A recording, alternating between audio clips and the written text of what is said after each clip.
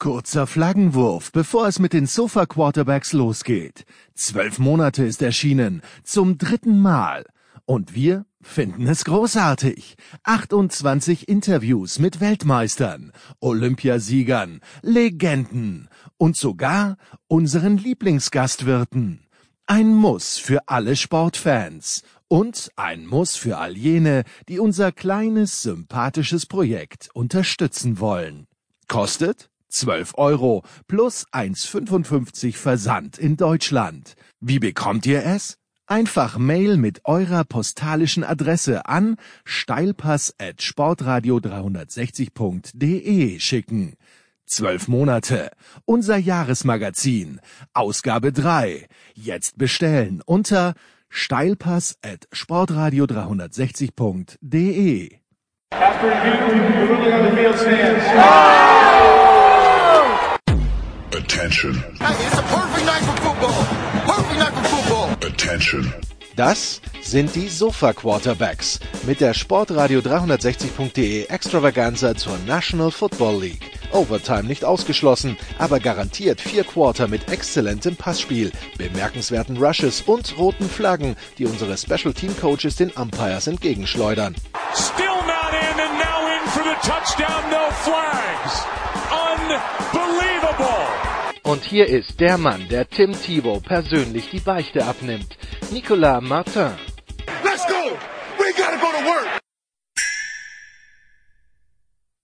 Sportradio 360, die Sofa Quarterbacks NFL mit der Woche 14, die gespielt wurde und dem ein oder anderen vielleicht überraschenden Ergebnis, einen offenen Playoff-Rennen. Ja, manchem Fan oder Ex-Fan, der sich dann doch vielleicht sein Team zurücksehnt, das alles besprechen wir mit Christian Schimmel von der Draft.de. Hallo Christian. Ja, meine sehr geehrten Damen und Herren, dadurch, dass ich im Kreistag aufgrund der allgemeinen Absage aller Redezeiten meine Rede nicht halten konnte, bin ich dankbar, dass ich hier bei Sportradio 360 die Möglichkeit dazu bekommen habe, dies hier nachzuholen und freue mich auf die kommenden 3,5 Stunden. Genau, und siehst du, wahrscheinlich sehen die Pep-Talks von Anthony Lynn bei den Chargers genau so aus und das erklärt vielleicht einiges. Vorsicht, meine Fraktion ist etwas erfolgreicher. Gut. Jan Wegwert von Triple Option ist auch dabei. Hallo Jan. Ja, moin moin. Ich begrüße euch. Oh, Moment, ich muss mal kurz austreten, Krampf. Das fängt ja gut an.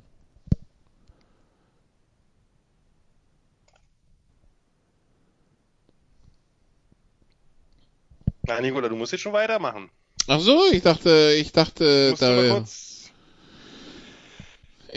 hier, unsere alternden Quarterbacks sind schon hier kurz vorm Scheintod, aber nee, dann nicht, gut. Dann schauen wir, was so passiert ist. Was zum Beispiel passiert ist, Christian, ist, dass die Patriots gegen die Rams verloren haben, 3-24, und nachdem andere Ergebnisse stattgefunden haben, steht fest, zum ersten Mal seit 2009 werden die New England Patriots nicht Division-Champion der AFC East sein. Das waren zuletzt die Dolphins 2008, die das geschafft haben. Eine kleine Revolution im Football. Das stimmt. Ich bin auch überzeugt, dass du schon oder dass wir alle schon eine Kerze angezündet haben für die Patriots-Fans. Weil so viel Leid, so viel Pech kann man schwer ertragen. Unterm Strich muss man sagen, das Pray for Billy, schon klar, ja. Pray for Billy. Genau. Weil ich glaube, dass der noch derjenige ist, der damit am gelassensten umgehen wird. Aber das nur nebenbei. Das war ein erschreckender Auftritt offensiv. Also die Rams haben eine gute Defense, wenn wir uns jetzt tatsächlich mal aufs Spiel konzentrieren wollen. Aber das, was die Patriots Offense, die komischerweise in der Woche zuvor gegen ein anderes Team aus LA so überhaupt keine Probleme hatte zu scoren, weiß gar nicht, womit das zusammenhängt, aber das nur nebenbei. Das lag vielleicht am anderen Team aus LA, aber was weiß ich schon. Moment, es gibt 2 Teams in LA? Ja, das eine wird noch nicht wahrgenommen, aber... Also streng genommen sind sie beide in Inglewood. Ach, jetzt kommt der Korinthenkacker. Ja, ist schlimm, gell? Aber dafür wird der Moderator eben bezahlt für sowas. Naja, das war krass, wie die Rams halt die Tür zugehauen haben. Und Newton hatte riesige Probleme. Belichick war dann auch sehr bemüht, darzustellen, Newton bleibt der Quarterback. Ich meine, Stidham hat jetzt in seiner sehr limitierten Zeit auch nicht überragend ausgesehen, aber es hat vielleicht auch Gründe gehabt, warum ein Großteil der NFL so skeptisch gewesen ist bei Newton der Offseason. Da hatten wir uns ja alle gewundert. Ich hätte den ja auch gerne bei den Chargers gesehen. Jetzt, alles in allem bin ich froh, wie es gelaufen ist. Jetzt nicht mehr, okay? Ja. Naja, also wenn Belichick ihn nicht besser aussehen lassen kann, glaubt hier irgendeiner in der Runde, dass der Coaching-Staff von Anthony Lynn ihn hätte besser aussehen lassen? Ich würde sagen, nein. Von daher, die Patriots haben immer noch eine Chance, über eine Wildcard entsprechend reinzukommen. Aber ja, sie sind dieses Jahr verdient nicht das beste Team in der Division. Die Defense ist in einigen Stellen immer noch zu guten Leistungen fähig, aber die Offense hat auch über weite Strecken gestruggelt. Mit wenigen Ausnahmen, Chargers, Seattle mal als Beispiel. Von daher eine durchaus verdientes Ergebnis, was die Division betrifft, und für die Rams natürlich ein ganz, ganz wichtiger Sieg in der NFC West. Beim schönsten Stars-Play des Jahres hätte Cam Newton vielleicht sogar einen Touchdown erzielt können. Ja, es gibt nur schöne Stars-Plays, vor allen Dingen in der Red Zone oder mit wenig Zeit auf der Uhr. Ja, da haben wir ja nachher noch Zeit, ausführlich drüber zu reden, aber für Nicola und mich steht das schönste Play ja schon fest. Wir nennen es einfach The Tide.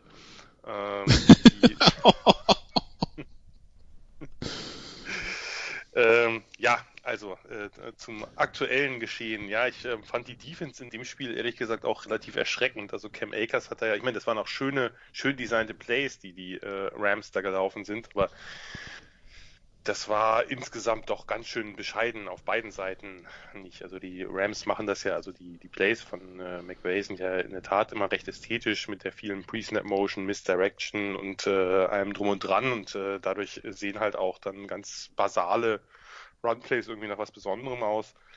Das war insgesamt kein guter Auftritt. Ich weiß auch aber noch nicht so ganz, also ich bin aus Newton bei New England immer noch nicht so ganz schlau geworden, weil es gibt ja Momente, also gerade dieses Seattle-Spiel ist da besonders positiv in Erinnerung, wo man merkt, dass da natürlich wesentlich mehr drin ist. Es liegt ja nicht nur an ihm, es liegt vor allem natürlich auch an einem wirklich desolaten Receiving Core, bei dem es viele gute Gründe gibt zu sagen, das ist das schlechteste der Liga.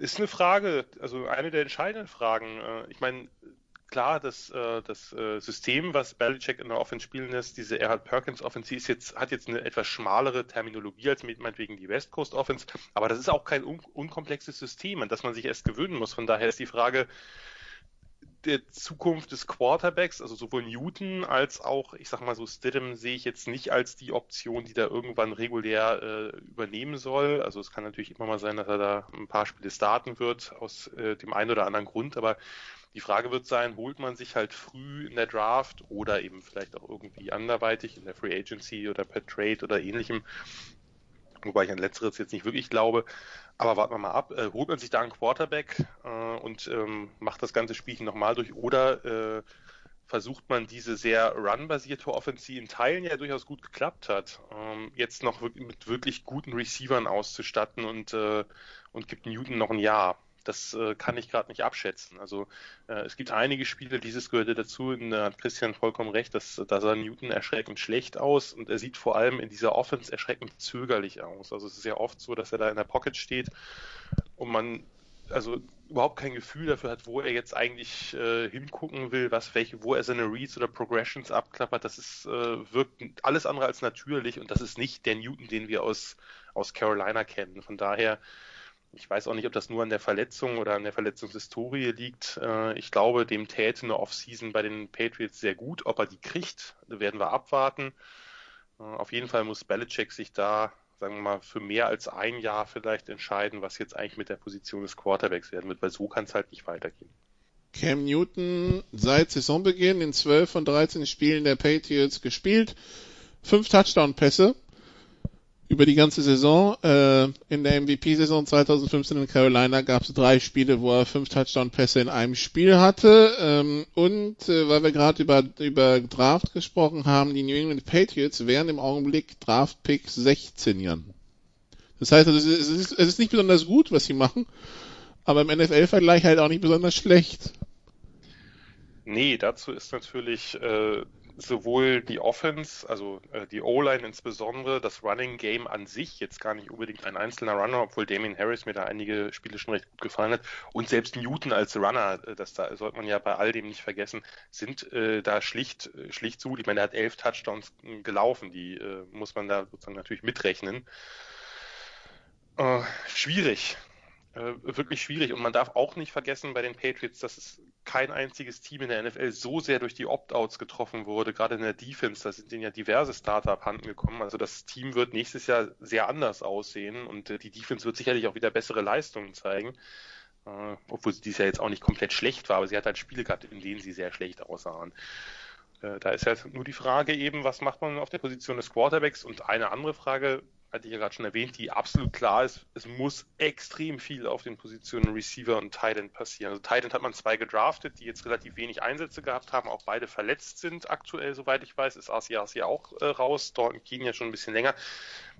Da braucht es auf jeden Fall eine ganze Menge Auffrischung und bei den Patriots hat man oft den Eindruck, dass es erst ab dem zweiten Jahr so richtig losgeht. Natürlich nicht bei jedem einzelnen Spieler, aber doch bei vielen Spielern. Von daher wird spannend zu sehen sein. Das ist eine der spannendsten Offseasons meiner Meinung nach, was die Patriots da anstellen, gerade in der Offense. Okay, also die Patriots verlieren bei den Rams 3-24. Für die Rams gute Nachricht, weil sie damit die Tabellenführung in der NFC West verteidigen konnten und sich dementsprechend das Geschehen am Wochenende ganz entspannt anschauen konnten. Ganz entspannt anschauen konnten das auch Bears-Fans am Sonntag, Jan, die sich vielleicht die Augen gerieben haben. Das ist 36-7 gegen die Houston Texans ausging. Mitch Trubisky 24 von 33 für 267 Yards, 3 Touchdowns. Eine 30-7 Halbzeitführung. Es geht also doch in Chicago.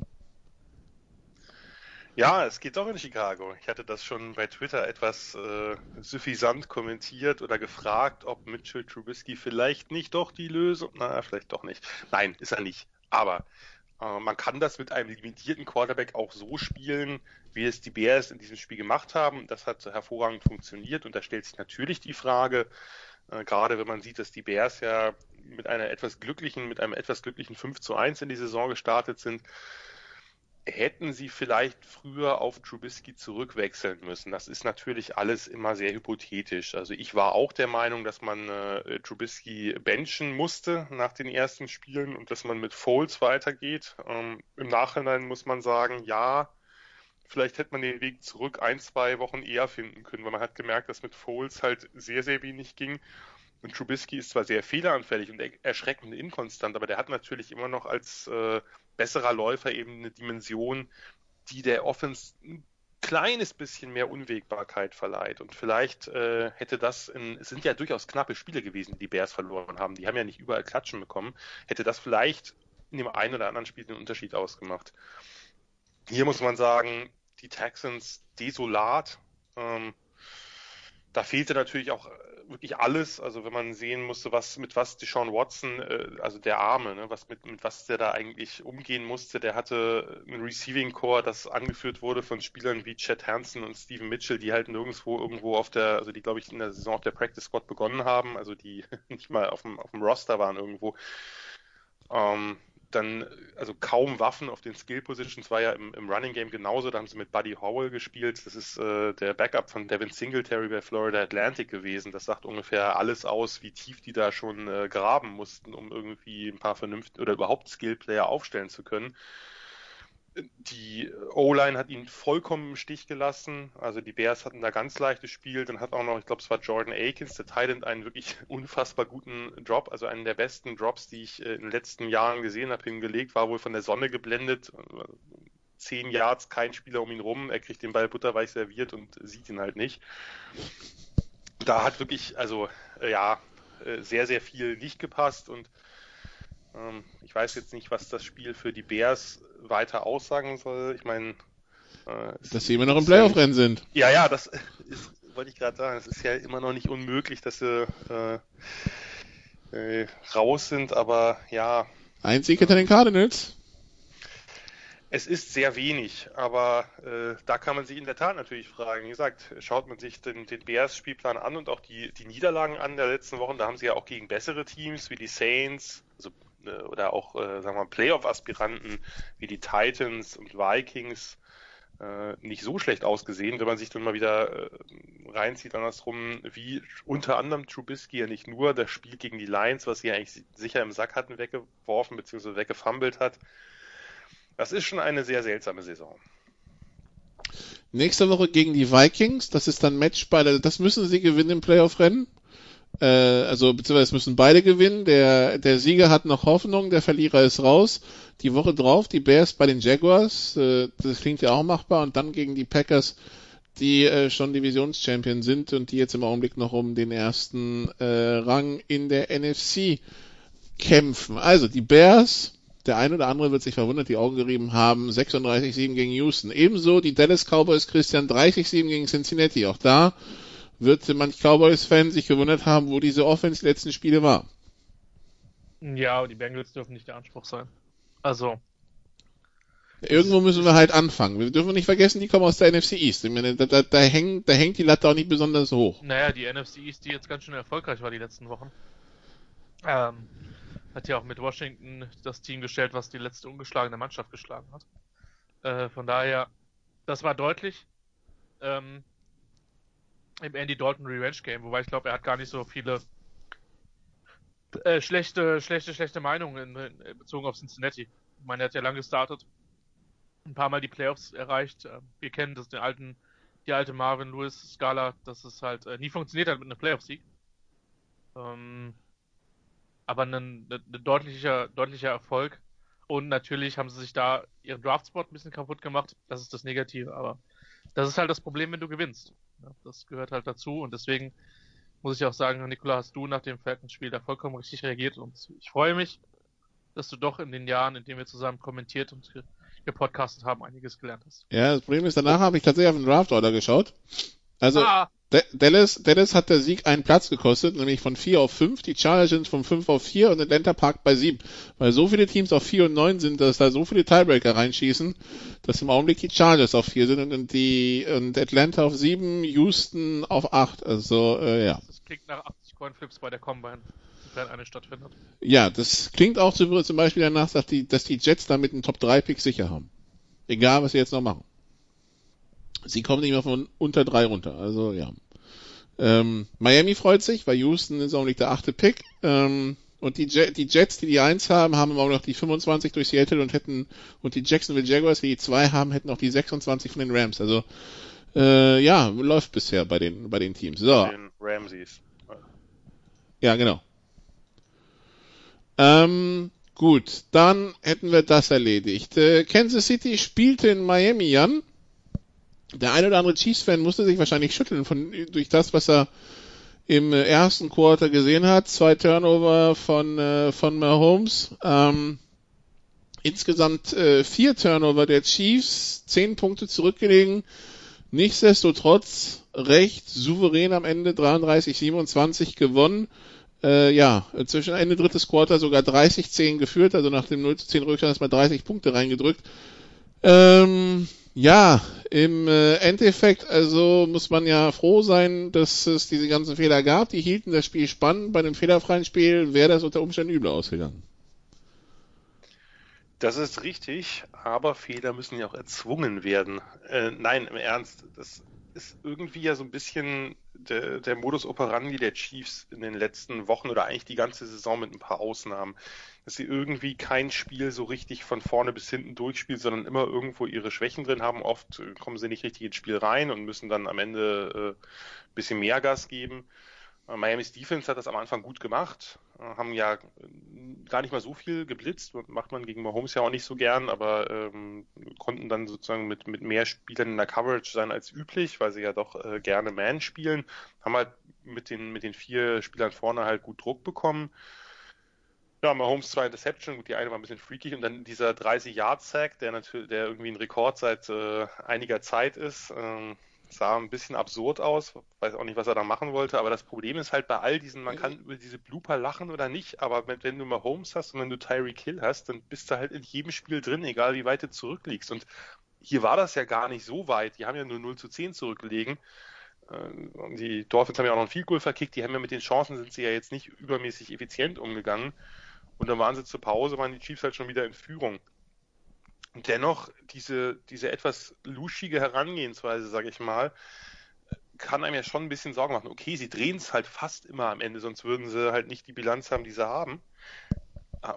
Klar, das Talentlevel in der Offense mit Mahomes und Hill und Kelsey und Co. ist natürlich extrem hoch, aber warum macht man es immer wieder so spannend? Und ich meine, nach dem 30-10 ist das Ding durch eigentlich. Und auch da macht man es dann nochmal spannend. Also das verstehe ich nicht ganz, weil letztlich kam es ja dann am Ende doch wieder drauf an, dass sie eben einen First Down machen. Also noch bevor es dann, also beim 30-24 quasi. Ja, dann haben sie den Ball zurückbekommen und da waren ja noch irgendwie über 4 Minuten auf der Uhr und da musste dann halt nochmal liefern. Zumindest eben ein bisschen Zeit runterlaufen lassen, dadurch, dass du First Downs generierst.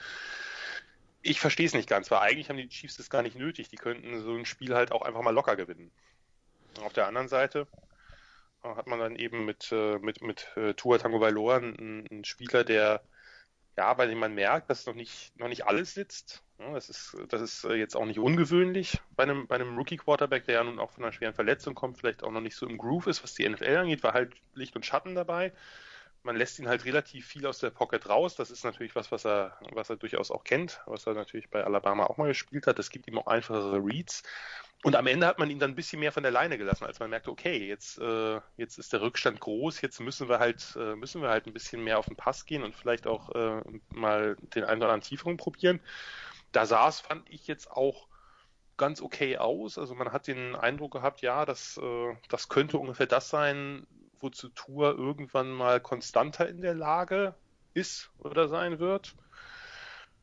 Ja, von daher ist sicherlich kein Spiel, wo die Dolphins jetzt sehr, sehr unglücklich rausgehen. Ich denke, viele haben mit einer Niederlage gerechnet und ich meine, der hatte jetzt ja auch da wieder O-Line so lala, dann fehlten ihm ungefähr die ersten 4, 5 Runningbacks und da muss er dann halt mit Spielern spielen, die jetzt sicherlich nicht, die ihm jetzt nicht sehr viel Last abnehmen und im Receiving war es jetzt nicht so viel anders. Von daher, wenn er jetzt ein bisschen mehr Support bekommt, Miami braucht sicherlich einfach einen Difference-Maker Running Back im nächsten Jahr. Ich denke, da führt kein Weg dran vorbei. Das war dieses Jahr doch oft erschreckend wenig, was da an Unterstützung kam. Beim Receivern sicherlich auch noch ein bisschen Upgrade möglich und man muss ihn halt mit ein paar Waffen versorgen und dann, glaube ich, sieht das ganz gut aus. Ich meine, es sieht ja auch diese Saison ganz gut aus mit den Playoffs aktuell. Das ist sicherlich nicht geplant gewesen vor der Saison, aber nimmt man natürlich gerne mit und in Playoffs weißt du nie, wie weit du kommst. Von daher, bei den Dolphins sieht es insgesamt, finde ich, ganz gut aus.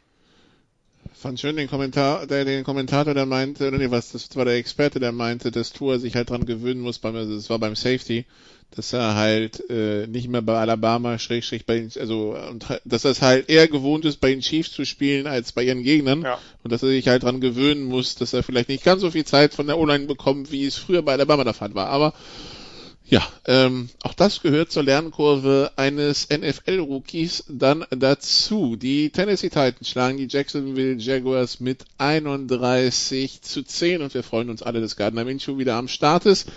Und dann ein Spiel, von dem wir dachten, nach den letzten 3 Wochen, Christian, das haben wir auch am Donnerstag in der Big Show besprochen, Giants gegen Cardinals, dass wir uns sehr gefreut haben, dass tatsächlich Lebenszeichen von der NFC East und von den Giants kamen. Dann spielen sie gegen die Cardinals, denen es ja die letzten Wochen nicht so gut ging. Ja, was passiert? Die Cardinals gehen erstmal 20-0 in Führung. Endstand 26-7. Was machen wir jetzt damit? Ja, wir verbuchen einen Sieg für die Cardinals und eine Niederlage für die Giants. Das ist, glaube ich, mal das Erste. Das kriegt selbst der Nicht-Mathematiker gerade noch hin, ja. Aber so ganz so red hot sahen die Giants nicht mehr aus. Nee, tatsächlich nicht. Die Cardinals waren in dem Spiel ausgesprochen gut vorbereitet. Ist jetzt auch nicht so, dass die Defense in jeder Partie für Arizona überzeugt hat, aber Das war jetzt in dem Fall deutlich anders. Und das war für mich auch eine überraschend deutliche Geschichte. Also ich hätte die Cardinals schon insgesamt besser gesehen, ja. Aber das Spiel war ja, wie gesagt, du hast es angesprochen, eine sehr hohe zu Null-Führung. Und auch Murray hatte offensiv wenige Probleme gehabt mit der Offense. Von daher New York weiter mittendrin im Rennen um die NFC East. Die Cardinals weiterhin mittendrin im Playoff-Rennen der NFC. Von daher haben beide natürlich noch Chancen, wenn auch auf unterschiedlichem Niveau. Das muss man schon sagen. Denn speziell für New York wäre das ein Riesenschritt gewesen in Richtung Playoffs und in Richtung Divisionstitel. Den konnten sie jetzt tatsächlich nicht liefern. Und vielleicht ist es so ein bisschen back to square one, dass man dann gesehen hat, wie es dann gegen ein gutes Team halt entsprechend aussieht. Ne? Also klar, man hat die Seahawks geschlagen in der Woche davor, aber die Cardinals waren definitiv besser vorbereitet und haben da keinen Stich zugelassen. Ja, und so geht's dahin mit der Divisionsführung. Die hat sich dann ein anderes Team wieder zurückgeholt und die Giants müssen erstmal schauen, jetzt, dass sie wieder rankommen. 5-8 und 5-8, das ist dann auch im Augenblick, also Wildcard-mäßig dürfte auch das Ende der Hoffnung sein. Also kein gutes Wochenende für die Giants, kein gutes Wochenende für Salmita. Generell, das besprechen wir dann morgen bei den College Football Sofa Quarterbacks. Der Mann hatte es dieses Wochenende echt schwer.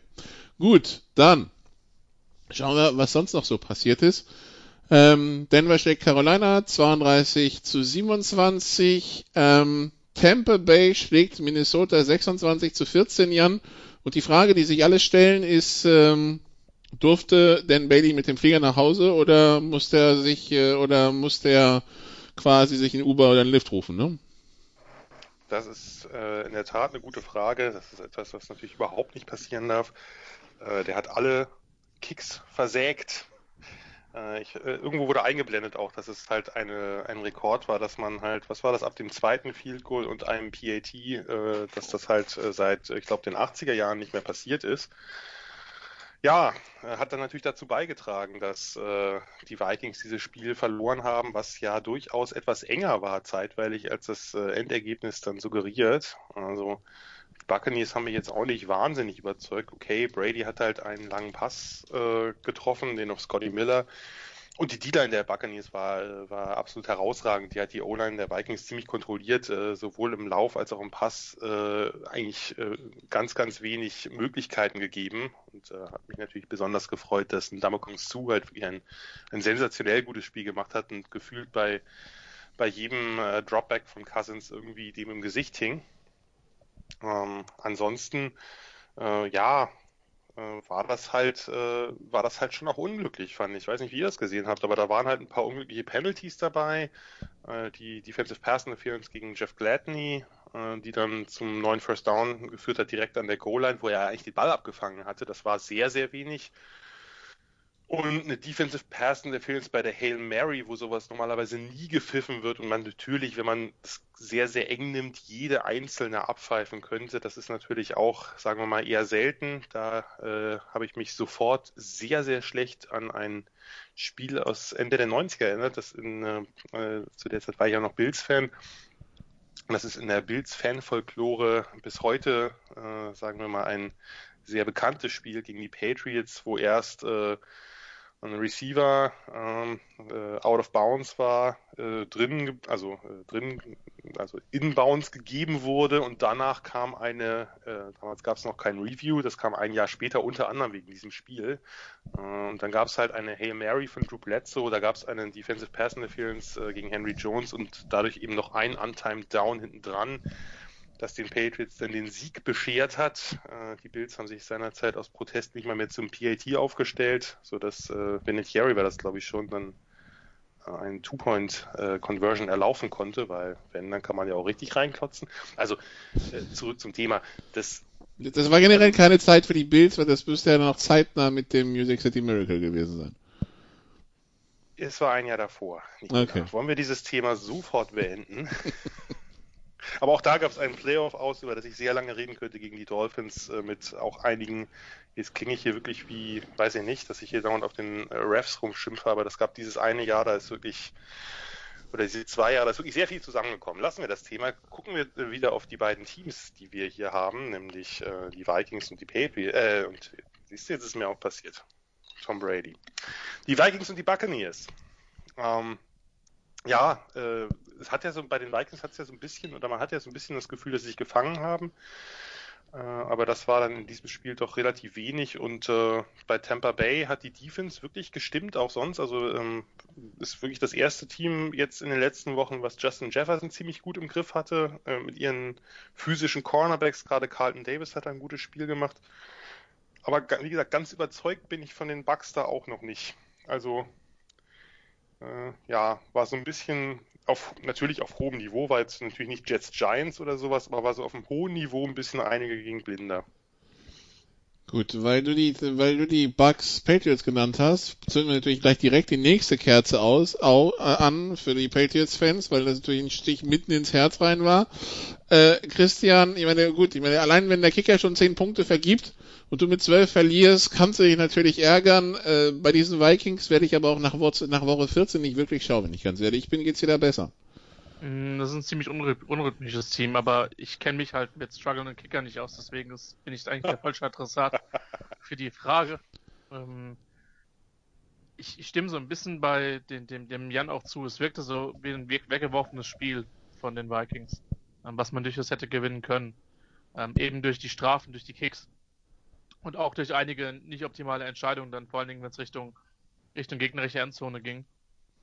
Und die Buccaneers werden sagen, es ist uns vollkommen egal, wie wir das Spiel gewonnen haben. Am Ende steht entsprechend der Sieg.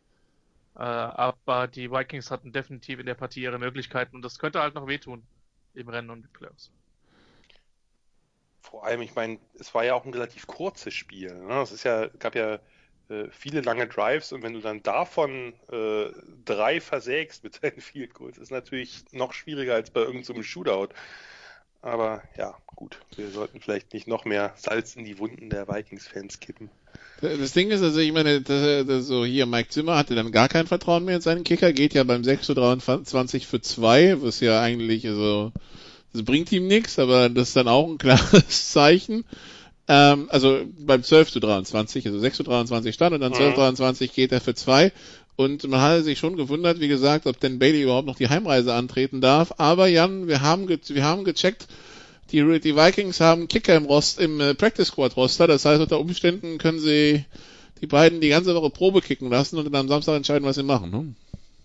Ja, das halte ich für die sinnvollste Variante. Dann macht man im wahrsten Sinne des Wortes keinen Schnellschuss, sondern guckt sich das in Ruhe an. Das war halt, ja, da hat halt wirklich, also das Problem ist ja, glaube ich, auch, es war mindestens bei 2, wenn nicht bei 3 der Field Goals, war ja auch gar keine Möglichkeit für Zimmer, da was anderes zu machen, weil Cousins da vorher Sacks genommen hat und das waren ja jeweils 4. und sehr lang, also war ja jetzt nicht mal so, dass er sagen kann, naja, 4. und 5, da kann man mal für gehen oder so, sondern das waren halt Möglichkeiten, wo er dachte, gerade beim 3. Mal, wo das dann passiert ist, da wollte er ganz, ganz sicherlich nicht nochmal Dan Bailey auf den Platz lassen und dann war es ein 4th and Goal an der 28 oder so, glaube ich. Das ist natürlich ist dann natürlich sehr suboptimal und da musste dann halt, gibt's halt nur 2 Möglichkeiten. Entweder du puntest oder, na gut, du könntest natürlich eine Art Hail Mary spielen, aber ansonsten wird das schwierig. Da musstest du schon den Kicker irgendwie rauflassen, damit es zum One-Score-Game machst, aber das war dann halt nix. Am Ende wäre Punt die bessere Option gewesen. Ja, aber dann hast du, ja, wer weiß. Also ich kann verstehen, dass man da denkt, na komm, einen muss er doch machen. Also ich meine, es ist ja jetzt nicht so, dass Dan Bailey jetzt irgendwie ein Rookie-Kicker ist, der noch nie irgendwie wichtige Kicks gemacht hat. Der hat ja durchaus auch die ein oder andere sehr ansprechende Saison schon gespielt, aber das ist dann ja, Kicker sind ja wirklich Wesen, die man sehr, sehr schwer innerhalb eines Spiels einschätzen kann. Wenn da irgendwas plötzlich nicht ganz rund läuft im Kopf, dann geht plötzlich jeder Kick daneben, obwohl du denkst, Mensch, der hat doch letzte Saison noch oder vorletzte Saison noch die Dinger im Traum versenkt. Also die Karrierebilanz von Dan Bailey ist 86,9% versenkte Field Goals. Das ist der 6. beste Wert in der Geschichte der NFL. der Sonntag war jetzt die schlechteste Leistung in der NFL seit 1961 mit 3 verschossenen Field Goals und mindestens 3 verschossenen Field Goals, mindestens einem verschossenen Extrapunkt und kein Kick verwandelt. Das war John Devaney von den Washington, damals noch nicht Football-Team, in 1961. Also, ja, so historisch schlecht war das. Wobei man sagen muss, natürlich ist der PAT heute etwas schwerer. Also ich hätte jetzt Dane Bailey noch zugetraut, dass er den alten Extrapunkt vielleicht doch irgendwie gerade noch zwischen die Stangen gebracht hätte. Problem ist halt, dass er ja im Spiel davor auch schon so unsicher war. Ne? Also das ist halt... Ja, in der Overtime gegen Jacksonville, ja. Naja, da hat er halt 2 Extrapunkte und ein Field Goal versägt. Von daher, the trend is not your friend hier. Also das ist bisschen das Problem. Schauen wir mal, jetzt geht's also gegen Chicago. Wenn da das Spiel von Kickern abhängt, nun ja. Kurze Pause. Das wird kein schönes Footballspiel werden. Das ist, glaube ich, aber ein wahrscheinlich sehr, sehr wichtiges. Aber ein wahrscheinlich sehr, sehr wichtiges, ja. Dann machen wir eine kurze Pause und dann sprechen wir über ein anderes, nicht sehr schönes Footballspiel. Bis gleich.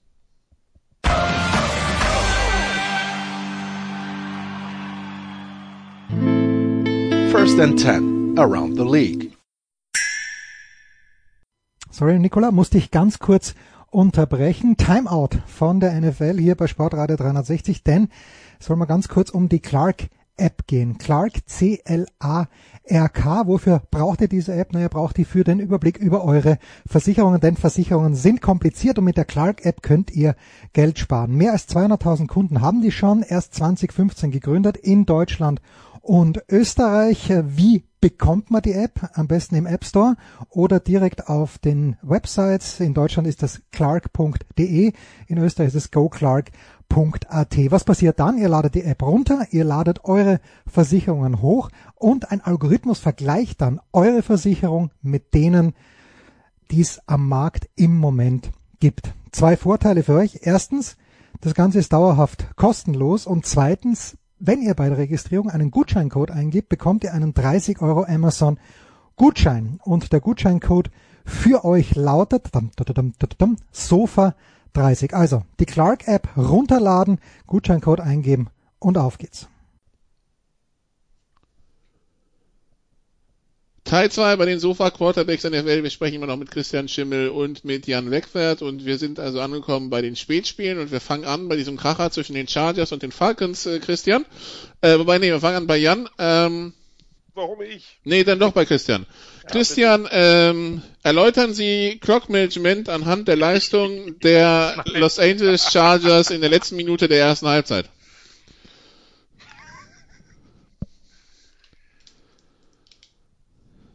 Ja. Herr Schimmel? Weißt du, Nicola? Ich weiß jetzt nicht, wie viele Podcasts wir schon zusammen aufgenommen haben. Ich will nicht sagen, dass es 100 sind, aber ich würde gar nicht so weit sagen, dass es vielleicht, will ich gar nicht ausschließen, dass die Zahl so unrealistisch ist. In 95 davon haben wir von irgendwelchen Kicking-Problemen der Chargers gesprochen. Möchtest du darauf hinaus? Nein, es geht einfach nur, du kennst mich als Menschen, dem nur extrem selten nichts zu irgendwas einfällt. Ich meine, das Ding, wir haben die Probleme letzte und vorletzte Woche. Die Chargers haben sie. Wir nicht. Ich bin tatsächlich kein Teil der Organisation, was vielleicht Teil des Problems ist. Aber egal. Und dann sagt Lynn halt, ja, jetzt übernehme ich die Special Teams. Die im Übrigen keinen Punt-Return-Touchdown zugelassen haben. Progress. Ja. Und dann hast du diese Sequenz, also ich meine, ein bisschen ist es auch Herbert, so, weil Quarterback hat ja immer irgendwo eine Verantwortung. Aber die Tatsache, dass dann raufgerannt wird, runtergerannt wird und dann ist die Zeit auf einmal zu Ende und du bist nicht in der Lage, also dass du keinen Plan hast, wenn die Uhr weiterläuft und du nicht das First Down hast in dem Spot, das ist halt, liegt auf dem Tisch vom Head Coach. Nichts anderes. Wir sind übrigens in der NFL, das heißt, das First Down ändert nichts an der Uhrproblematik. Außer dass du hättest spiken können, aber so wie die, so planlos wie die aussahen, weiß ich nicht, ob sie das noch hinbekommen hätten. Keine Chance. Weil du musst sie erst wieder aufstellen. Das darf dir in der Highschool passieren, das darf dir in der NFL nicht passieren. Punkt. Aber Jan, es passiert immer wieder. Woche für Woche. Ja, also ich meine, wir reden ja seit 3 Wochen ununterbrochen über irgendwelche Chargers-Plays, wo du einfach nur einen Kopf hast. Ja, das ist schon eine Häufung, die sicherlich nicht ganz zufällig ist, aber ich will jetzt auch da nicht so weiter in den Wunden rumbohren. Ich glaube in der Tat, dass man durchaus bei 22 Sekunden, wenn du einen Laufspielzug für 3 Yards machst, der vielleicht 5 Sekunden dauert, also normalerweise, es schaffen Teams auch sehr, sehr viel schneller zu spiken. Aber hier fehlt ja alles. Also erstens, der Play-Call ist scheiße, da müssen wir ja nicht drüber reden. So. Zweitens, wenn ich den schon habe, das habe selbst ich in meinem Jugendamateur-Football, war klar, wenn es kurz vor der Halbzeit ist, dann stehen die Special Teams da mit dem Fuß fast im Feld. Ja, dass wenn was schief geht, die in größtmöglicher Geschwindigkeit, das gilt auch für die O-Liner, dahin pesen, also die zusätzlichen O-Liner, meistens hast du ja deine normalen O-Liner da auch auf dem Feld, das wird geübt, das sind Drills, die geübt werden. Und wenn wir davon ausgehen, 22 minus 5, 17 Sekunden, das reicht eigentlich dafür, ja? Du brauchst dafür eigentlich 13, 14 maximal. Genau, und das ist ja jetzt nicht ein urlanges Field Goal gewesen, da muss man dem Kicker dann auch vertrauen, dass er das vielleicht ohne, dass er das einfach quasi mehr oder weniger, dass er jetzt nicht die 3 Schritte zurück und den einen nach links oder rechts, je nachdem, ob man Lefty oder Righty Kicker ist, das ist etwas, das übst du ein. Und das muss jedem auch klar sein. Wie gesagt, ich möchte gar nicht den Call schön reden, der war totaler Rotz, aber selbst wenn, hast du es immer noch in der Hand. Du hast es immer noch in der Hand, wenn du nicht total planlos wärst, wenn die Offense da nicht stehen bleibt, ach ja, was machen wir jetzt, Spiken? Ach nee, Spiken funktioniert ja gar nicht, ist ja Fourth Down. Jetzt geht uns die Zeit, Halbzeit. Das darf nicht passieren. Also das war in vielfacher Hinsicht sozusagen vom Call, von der Execution dann natürlich des Calls, weil dann kannst du eben nicht spiken. Und drittens eben sozusagen vom Teammanagement. Also da war alles verkehrt einfach dran. Weißt du, was mich so stört? Du bist ein Team, was permanent One-Score-Games verliert, was permanent Probleme im Clock-Management hat. Und ich habe immer noch das Gefühl, dass Lynn denkt, er ist smarter als die anderen mit solchen Calls. Also auch dieser Laufcall bei, was waren das, 15 Sekunden, das war ja genauso lächerlich. Da hat Lynn bestimmt gedacht, oh, die rechnen jetzt überhaupt nicht mit dem Lauf. Es ist vollkommen egal. Ja, und vor allem ist es dann egal. Es kann, wenn das irgendwo mitten im Spiel ist, dann kann man so ein Ding mal bringen. Aber hier geht's ja nicht um die Sinnhaftigkeit des Calls an sich, also ob der funktioniert oder nicht, sondern hier geht's ja um was ganz anderes. Hier geht's einfach nur um Clock-Management und das ist offensichtlich nicht vorhanden. Situational Football. Und das ist halt, also ich glaube halt immer noch nicht an die Leute, die sagen, ja, die Chargers sind irgendwie 4-9 sind es jetzt, glaube ich. Und sie könnten 9-4 sein. Nein, dafür ist die Defense zu schlecht. Das hat man auch am Wochenende wieder gesehen, stellenweise. Aber eine ausgeglichene Bilanz, ja, auf jeden Fall. Aber keine Ahnung. Wie gesagt, das ist ja das Ding. Herr Schimmel, die Chargers haben eine ungerade Anzahl von Spielen. Da wird es schwer mit der ausgeglichenen Bilanz. Also ein bisschen Mathematik kann man ja wohl ein bisschen fordern. Nikolai, jeder weiß, was er meint. Eine so. Ungefähr ausgeglichene Bilanz. Sowas wie 9-7 bis 7-9 am Ende der Saison. Das ist eine ungefähr ausgeglichene Bilanz. Ja. Aber so viel Empathie hat der Naturwissenschaftler nicht. Das ist einfach. Gut, du musst es ihm natürlich nachsehen, weil letztlich reden wir die ganze Zeit über die Chargers und ihre Inkompetenz, aber sie haben trotzdem gewonnen. Ja, aber beide Teams haben versucht, das Spiel zu verlieren, Nikola. Ja, und zwar mit absolut, also ich finde, mit einer Hingabe, die wir hier loben sollten. Das muss dafür eine Award am Ende der Saison geben. Ich meine, Atlanta in der Summe wird den dann gewinnen, ja. Weil also, was sie die ersten Saisonspiele gemacht haben, also das schaffen selbst die Chargers nicht. Aber ich finde, wir sollten hier lobend erwähnen, wie sehr sie versucht haben, beide das Spiel wegzuschmeißen. Ja, berichte doch mal. Was? Ach so, ja, also das waren 3 Interceptions innerhalb der letzten 90 Sekunden oder so? Ungefähr, also auf jeden Fall in den jeweiligen Drives, ja. Die 3 Drives vor dem Field Goal waren alle Interceptions. Also vor dem Game-Winning Field Goal von den Chargers bei auslaufender Uhr dann, ne? Ja. Genau, 17. Was für Dinger von Ryan? Was war denn mit dem? Also, das war ja wirklich grotesk.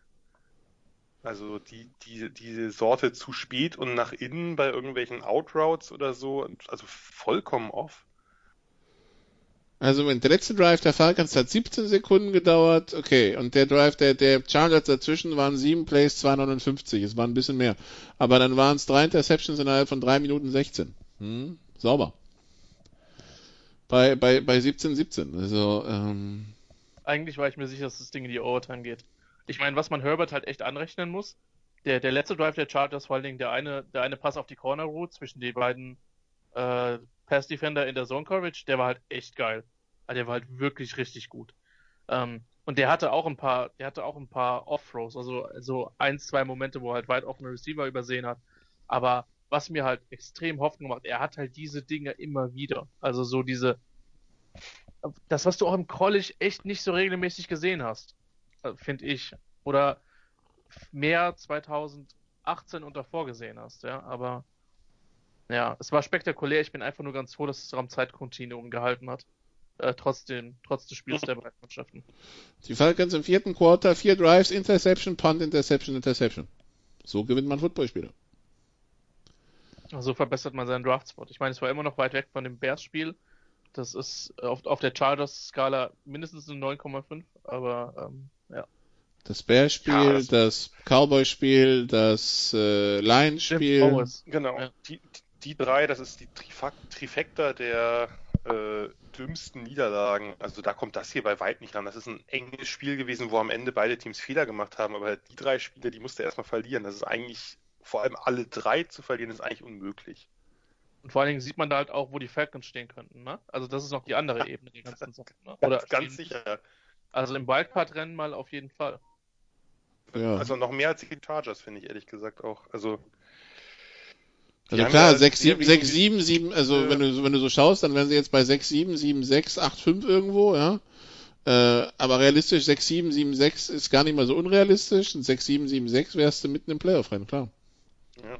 Und dann kommen halt noch so Dinger dazu, wie letzte Woche das gegen die Saints, wo sie halt wo Gurley ja seinen nächsten Blackout hat. Das war ja irgendwie kurz vor Schluss, wo die Falcons dann ja in Richtung Touchdown gedrived sind, gedriven sind, wie auch immer. Jedenfalls hat doch da dann Gurley bei einem, was war das, 3. und 1 gedacht, oh, die Mitte ist dicht, ich bin ja ein so schneller Running Back, ich mache das mal über außen und kassiert irgendwie minus 9 Yards oder so gefühlt. Was dann den 4. Versuch etwas schwierig gemacht hat. Aber gut, also die Falcons haben es schon wirklich sehr gut verstanden, in der Saison immer wieder absurd zu verlieren, mit den 3 absoluten Höhepunkten im ersten Saisondrittel. Das sollte sich dann vielleicht mit einem neuen Coach etwas legen, aber das hat man mit den Chargers auch schon viel zu oft gedacht. Auf jeden Fall ist das Motto, ich weiß jetzt schon, was das Motto des Coaches bei den Falcons 2021 sein muss. #PlaySmartFootball. So. Und dann schauen wir mal beim Rest. Aber irgendwie, ja, jetzt zweimal Bucks und einmal Chiefs. Das könnte der sichere Weg zu einem 4-12 sein. Ich fürchte, dass selbst das kriegen die Falcons nicht hin, so ein sauberes Finish. Aber, ja. Nun kommen wir zu anderen Erfolgsgeschichten, die diese Liga schreibt, wie zum Beispiel der Sieg der Indianapolis Colts, Jan, gegen die Las Vegas Raiders 44-27, ein Spiel, das in der Endabrechnung dem DC Gunther der Raiders den Job gekostet hat. Ja, und ich möchte jetzt gar nicht auf irgendwelchen Trainern rumkloppen, aber es gibt sehr wenige, wo ich sagen würde, es ist so zurecht wie hier. Also letzte Woche Greg Williams vielleicht noch? Ja gut, bei Greg Williams kommt natürlich noch der absolute Unsympathiefaktor hinzu, den Paul Gunther jetzt nicht in der Form hat. Also zumindest nicht, dass ich wüsste, aber bei Greg Williams kann man über die Defense-Strategie streiten, natürlich über diesen grotesken Play-Call am Ende des Spiels und man kann nicht streiten über seinen Charakter, das ist relativ eindeutig. Aber bei Gunther ist es einfach eine jetzt ja schon seit langem grassierende Inkompetenz, möchte ich sagen, die er da an den Tag legt und wo man sich fragt, warum Gruden da nicht früher eingegriffen hat. Denn in der Saison wäre mit der Offense, die natürlich immer noch die Gruden-Principles hat und deswegen natürlich auch das ein oder andere Mal kritisiert wird, aber trotzdem wäre so viel mehr möglich gewesen.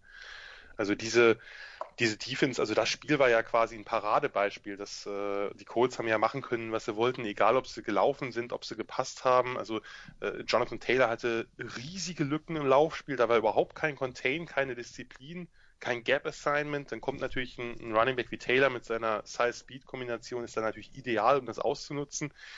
Der Pass-Rush ist quasi nicht da gewesen, also Rivers hat zeitweilig da in der Pocket einen Tee trinken können. Dann hast du dazu noch große Lücken und Abstimmungsprobleme in der Secondary. Also T.Y. Hilton war ja das ein oder andere Mal jetzt nicht wahnsinnig eng gedeckt. Klingt nach Komplettprogramm. Klingt nach Komplettprogramm. Also das war wirklich grotesk. Und und Gunter ist so ein bisschen das Gegenstück zu Greg Williams, jetzt schematisch gesehen. Das ist halt extrem soft, sehr wenig aggressiv und dann nicht mal gut soft. Und, also da habe ich mich ja gefragt, warum, die haben ja eine Zeit lang dann immer irgendwelche Man-Cornerbacks gedraftet und spielen die ganze Zeit irgendwelche Soft-Zones. Also da hat einfach insgesamt von der Konzeption sehr wenig gepasst und ich glaube wirklich, dass Gruden da hätte reagieren müssen. Wenn ich das richtig mitbekommen habe, hat er mit dem eine gewisse Vergangenheit und verstehe gut, das ist auch. Und es ist ja auch immer schwierig, das ist für uns einfach gesagt, dass man natürlich jetzt Leute, denen man vielleicht auch vertraut, dann eben sagen muss, nee, sorry, du bist raus. Nur das ist halt das Geschäft. Das ist halt leider oder ist halt einfach die Problematik sozusagen an solchen Geschäftsbeziehungen, auch wenn die dann eben eine freundschaftliche Komponente beinhalten können. Also wenn dann über seinen Bruder, ich habe mal gerade geschaut, also der war jahrelang bei den Bengals von 05 bis 17. Ansonsten gibt es eigentlich mit John Gruden kaum Berührungspunkte. Okay.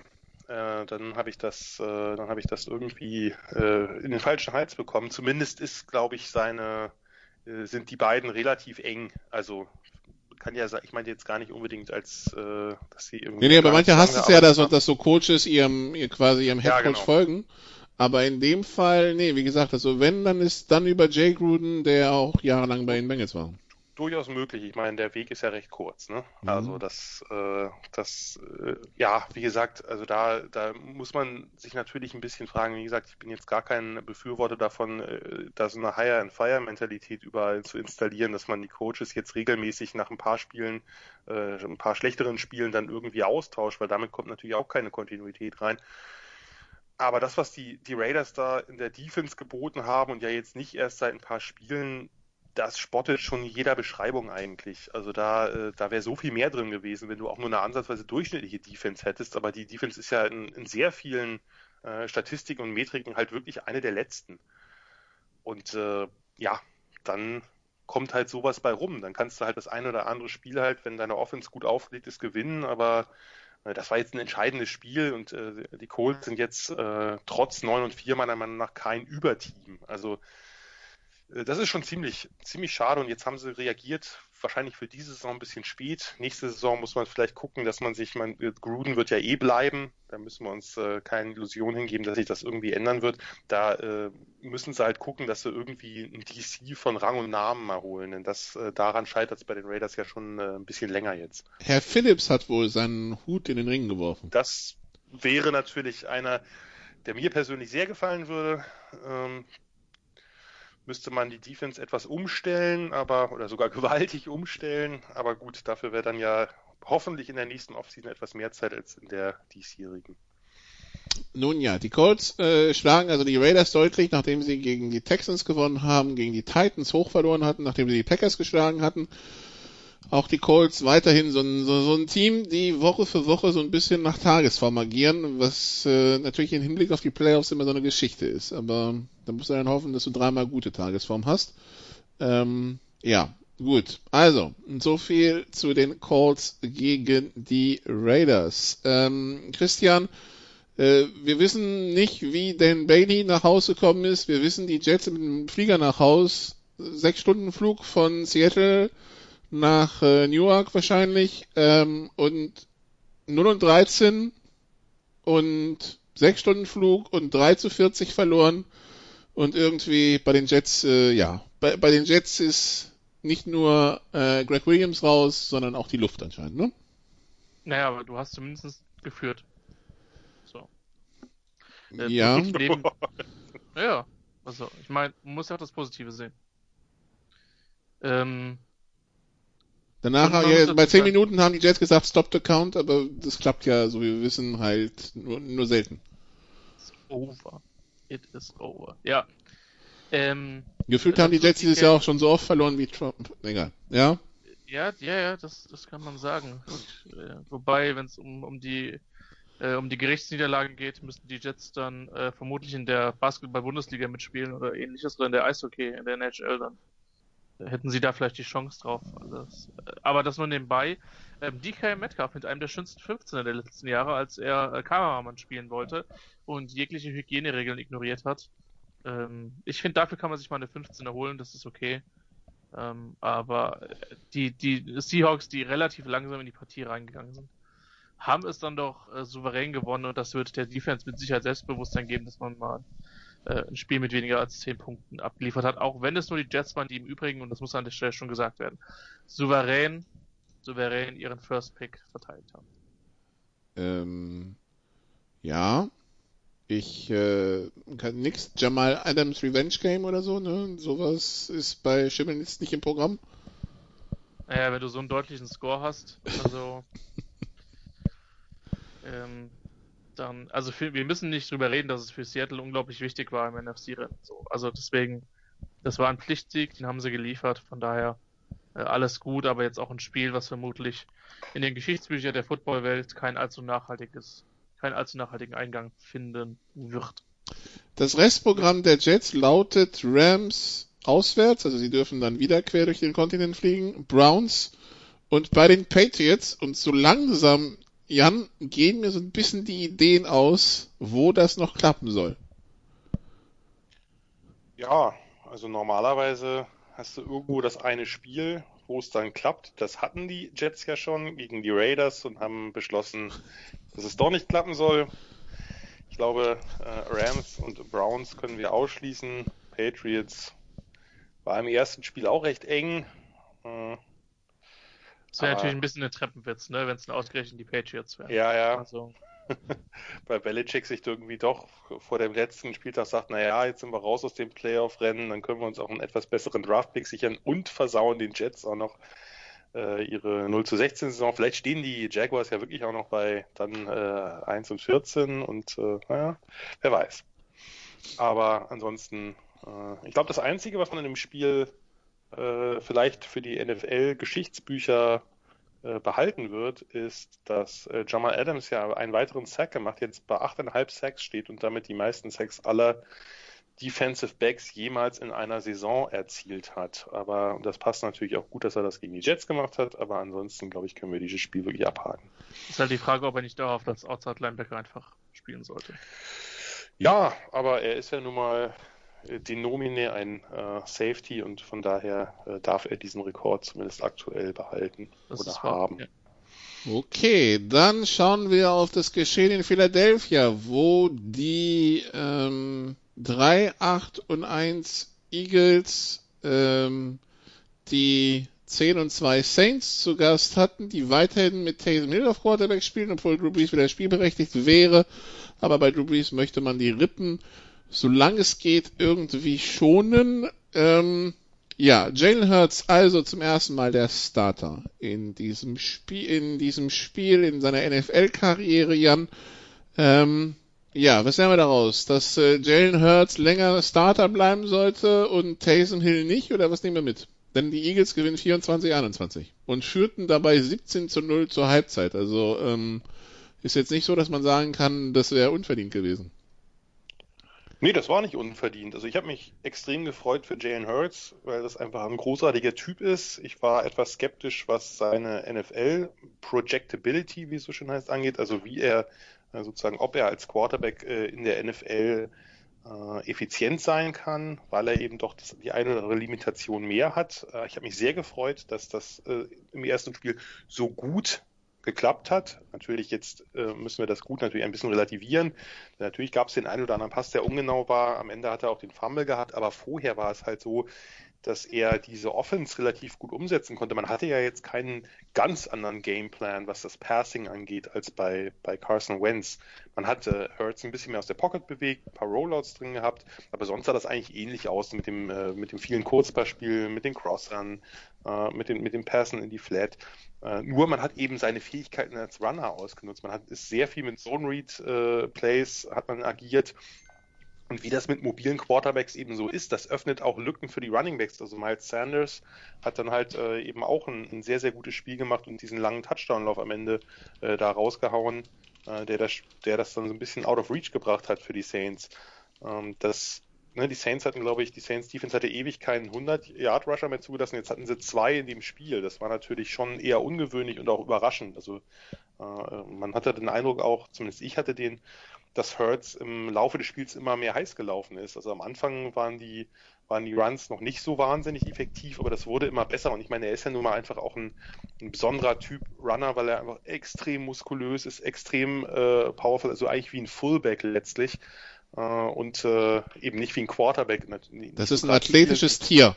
Das kann man sich gar nicht vorstellen. Also das sieht man im TV nicht. Das muss man in echt sehen. Das ist fantastisch. Also BMI von minus 3-stellig oder so. 1,90 und nur Muskeln. Unglaublich. Also natürlich fehlt ihm irgendwie die Grazilität eines Lamar Jackson oder so. Das ist völlig klar, und auch der Speed. Aber der tut halt weh. Den musst du halt tackeln wie ein Fullback. Und das ist halt auch ein echter, also kann man bei ihm, glaube ich, schon sagen, ein Workout-Warrior. Also man hat das bei seiner letzten College-Saison in Oklahoma gesehen, wie er nach den Spielen dann gleich noch ein Workout mit irgendwelchen Medizinbällen drangepackt hat. Felix Magath wäre stolz auf ihn gewesen. Das ist schon einfach ein absolut, also sozusagen relativ einmaliger Typ Quarterback. Ob er sich in der NFL so durchsetzen kann mit seinem Passing, müssen wir abwarten. Da kann man nach einem Spiel sowieso keine Schlüsse draus ziehen. Ich würde es ihm gönnen, weil das auch sonst ein hervorragender Typ ist, also ein echter Teamplayer, ein sehr intelligenter Quarterback. Wie gesagt, momentan führt, denke ich, kein Weg an ihm vorbei, weil Carson Wentz einfach so schlecht war in den letzten Spielen. Von daher, also Doug Peterson hatte eigentlich wäre jetzt absolut lachhaft, wenn man jetzt eine der besten Defenses der NFL, wenn man die mit Hurts in seinem ersten Start schlägt, gibt es gar keinen Grund, die Saison ihn nicht jedes Spiel weiter starten zu lassen. Also man ist ja noch nicht ganz raus aus dem Playoff-Rennen. Who knows? Also das kann natürlich der Spark sein, den so ein Team manchmal braucht. Das ist ja nicht ausgeschlossen. Auf der anderen Seite, ja, Taysom Hill, erste Halbzeit war überhaupt nicht gut. Der kam dann ein bisschen besser in Gang im Laufe des Spiels. Ja, es ist halt eben die Wahl, die Peyton getroffen hat. Die Wahl für Hill und gegen Winston. Er hat jetzt 2 Spiele gewonnen, 1 verloren, war dabei nicht immer überzeugend. Aber auch natürlich, das muss man sagen, nicht so schlecht, wie er zeitweilig gemacht wurde. Also, dass dann Leute gesagt haben, naja, das ist eigentlich ein Tight End, der Quarterback spielt. Nee, ist er nicht. Denn wir haben gesehen, was passiert in dieser Saison. Wir haben es gesehen, was passiert, wenn ein Nicht-Quarterback spielen muss. Das sieht ganz anders aus als bei Taysom Hill. Die Saints haben natürlich jetzt ein bisschen ihre Pole Position dadurch eingebüßt für die First Round Bye. Aber ist die Frage, wann jetzt Breeze zurückkommt und wie Peyton damit umgeht. Das nächste Spiel ist ja jetzt, wenn ich mich nicht ganz irre, gegen die Chiefs. Ja. Da ist dann die Frage, will er da Breeze dabei haben, was natürlich insgesamt Sinn machen würde, weil möglicherweise ein Shootout zu erwarten ist, je nachdem wie die eigene Defense agiert. Will er ihm lieber noch ein Spiel geben, weil die Chancen vielleicht mittelmäßig sind oder nur mittelhoch sind, dass man das Spiel gewinnt. Wird sehr spannend sein, wie er sich da entscheidet. Es hat die Website Over the Cap mal gerechnet, Christian, die Möglichkeit für die Eagles, wenn sie denn wollten, können sie tatsächlich Wentz loswerden. Wenn sie ihn nach dem 1. Juni traden, zählt er für 19,3 Millionen gegen das 2021er Cap und sie würden 24 Millionen totes Cap in 2022 mitschleppen, wo man aber davon ausgeht, dass es steigen wird, wenn 2021 auch Zuschauer wieder in die Stadien dürfen. Gut. Und es gibt viele, die sagen, Carson Wentz, irgendwie fehlt ihm Frank Reich und dann müsste man versuchen, das wieder zusammenzuführen. Ist das für dich irgendwie ein realistisches Szenario? Naja, wie will man jetzt Frank Reich dahin bekommen? Ja, nee, dann Wentz zu Frank Reich, also quasi. Ja, kann ich mir vorstellen. Also es wäre jedenfalls überraschend, wenn die Eagles sich solche Gedanken nicht machen würden. Weil Jan hat das vollkommen richtig gesagt. Irgendwann war dann der Punkt, wofür Doug Peterson auch keine andere Option mehr da war. Dass man so agiert, wie man agiert hat. Und das hatte sich ja auch schon in anderen Jahren eingedeutet, dass Wentz quasi in dem Jahr, also die Leistung in dem Jahr, wo sie die Eagles ins Super Bowl gekommen sind, mit denen er dann bezeichnenderweise nicht spielen durfte, wegen der Verletzung, und Nick Foles da diesen, Run seines Lebens und den Super Bowl seines Lebens hatte, dass er diese Leistung nicht mehr wirklich bestätigen konnte. Und von daher, ich kann mir schon vorstellen, also 24 Millionen klingt jetzt nicht unüberwindbar, dass man die dann im Cap mitschleppt, wenn man sich von jemandem trennen will. Für Indianapolis könnte es eine interessante Option sein. Ich meine, bei Rivers muss man sagen, den habe ich Anfang der Saison kritischer gesehen. Der ist jetzt natürlich nicht auf der Höhe seines Schaffens, so, aber er ist immer noch gut genug und hat ein ziemlich komplettes Team um sich. Jetzt müsste man halt gucken.